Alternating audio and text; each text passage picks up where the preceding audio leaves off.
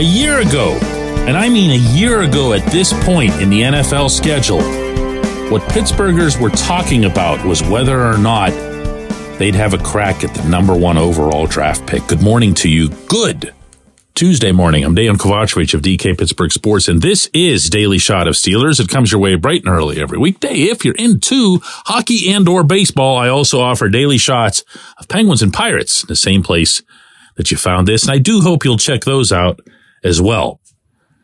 It'll be Steelers versus Packers this coming Sunday. That's a 1:02 p.m. kickoff at Acrisure Stadium, and it will represent the beginning of the same stage of the season as a year ago, except that a year ago, the Steelers were 2-6, and this year's team is 5-3, and way more people are way more down, I think, about this team than that team.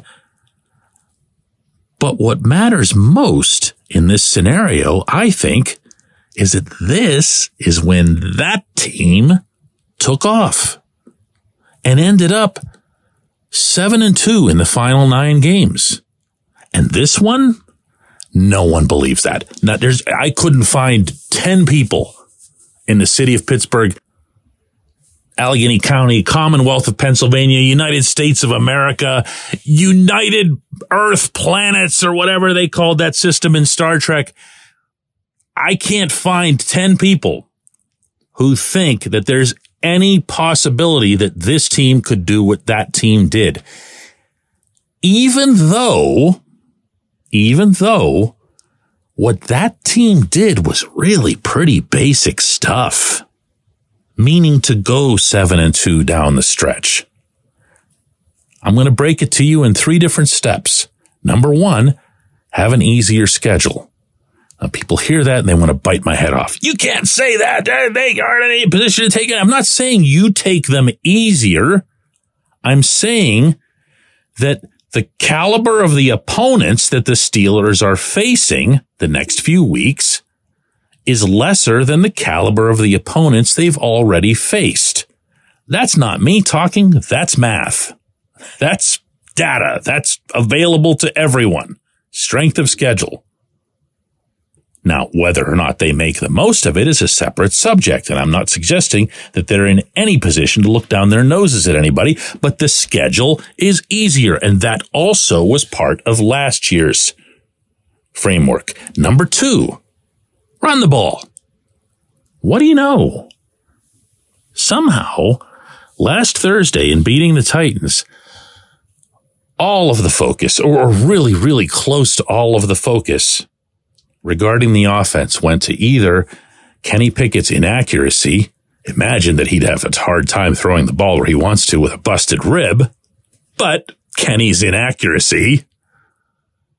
And then the George Pickens nonsense, meaning first off that he blew what should have been an easy touchdown, and then from there decided to go onto Instagram and wipe out his photos and do all kinds of other stuff that I knew was going to be the only thing anybody was talking about, even though the Steelers won the game and improved to 5-3. That's the kind of stuff that we as a sporting society latch onto. What happened to George? I heard he wiped out all of his Instagram pictures. Oh no. Where do you think he's going to go? You think he's just going to walk out on the team? Forfeit his paychecks? What actually did matter for the offense from that game was that they ran the ball for 166 yards. 166 yards with an average carry of 5.5. Jaylen Warren led the way with 11 carries for 88 yards. He averaged 8.0 per touch. Even Najee was better than his usual self. It took him a lot more carries, 16 carries for 69 yards. That was roughly half of Warren's average at 4.3, but he got yards, and he also got a 10-yard touchdown. The Steelers had 166 yards rushing on the ground. When they were 7-2 last year, the single most standout statistic from the entire 9-game stretch there was that they averaged 146 yards per game, which is 22 less than this. But they took care of business on the ground. Not just their running backs, not just the play calling, the offensive line, the wide receivers, and of course, getting the passing game to be at least efficient enough so that you can keep opponents honest and get them backing off the line of scrimmage. A lot of that happened against Tennessee. That mattered a lot more than Kenny throwing through a busted rib or George having another tantrum. Number 3. And don't overthink this one either. Got to stop the run. The one thing the Steelers defense has yet to do on any sort of consistent, much less impactful basis is stop the run. Why? Well, obviously, Cam Hayward's been missing for most of the season. Cam is back. Cam had 6 tackles in the game against the Titans. His presence wasn't felt the way you would expect from a player of that magnitude, but he was just coming back after several weeks out. He probably came back early, though he doesn't want to admit that. Well, now he's got 10 days. He's got a 10-day break between the Tennessee game and the Green Bay game. Get Cam back to being his usual self. Get Larry Ogunjobi operating with a little bit of additional rest for that nagging foot. Get Keanu Benton out there more often, even more often than he's been. Stop the run. Stop the run. Cole Holcomb's lost for the season, unfortunately, but Landon Roberts is still your top run stopper as an inside linebacker.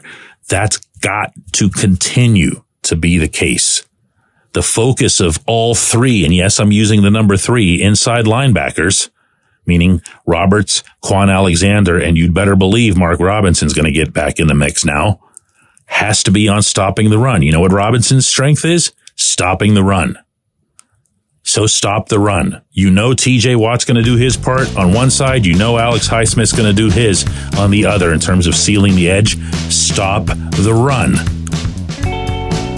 If all 3 of those things play out, what's so unreasonable here?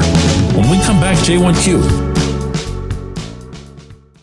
This segment of Daily Shot is brought to you by our good friends at Mike's Beer Bar. They're located on Federal Street, directly across from PNC Park. Mike has more than 500 beers on tap, including from more than 50 local breweries. Stop in and say hello. Tell Mike we sent you. Mike's Beer Bar.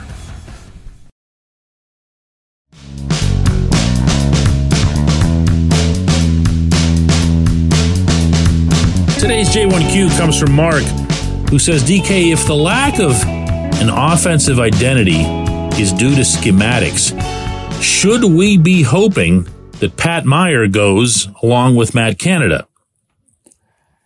Mark, I've got a million different ways I can put together an answer for you, including taking the question apart and looking just at Meyer's results with his offensive line and the impact, let's just say, of Canada on opening series, which have been disastrous up until the Tennessee game. And I'm not going to do that.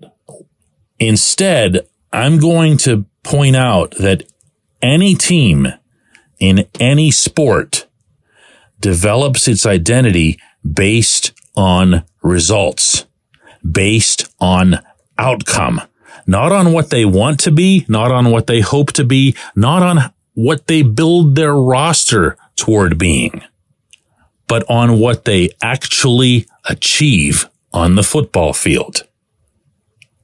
You hear me say all the time about people in charge, don't listen to what they say, watch what they do. Well, that applies here too. Because the Steelers can tell you, oh, we want to be a diverse offense. We want to utilize such and such weapon. We want to work the middle of the field. We want to get Calvin Austin involved. We want to throw deep to George Pickens.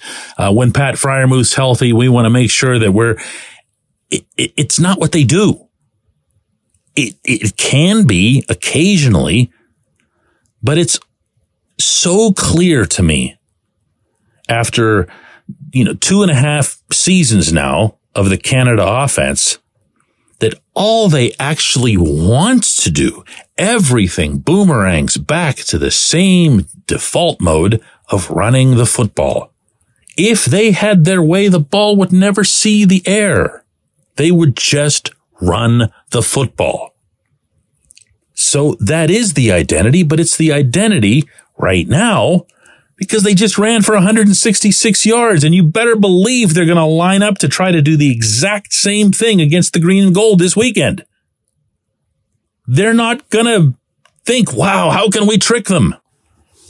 So if that happens, and within that, if the offensive line blocks the way it did against the Titans, and believe you me, they were happy with their performance for the first time maybe all season, with Isaac Seumalo saying afterward, that was it. That was finally it. And he was right. He was right. They went against it, not a great, but a pretty good defensive team, certainly up front. And they made things happen. And they made it happen with the running game. If that plays out, you don't have to worry about who you want to have fired. Just, enjoy cheering for the team. That's all right too. That's acceptable. I appreciate the question. I appreciate everybody listening to Daily Shot of Steelers. You guys are nuts. You guys are nuts. You're going into the game wondering who it is that you should boo or want to get fired. Watch the games. Enjoy the games. We'll have another one of these tomorrow.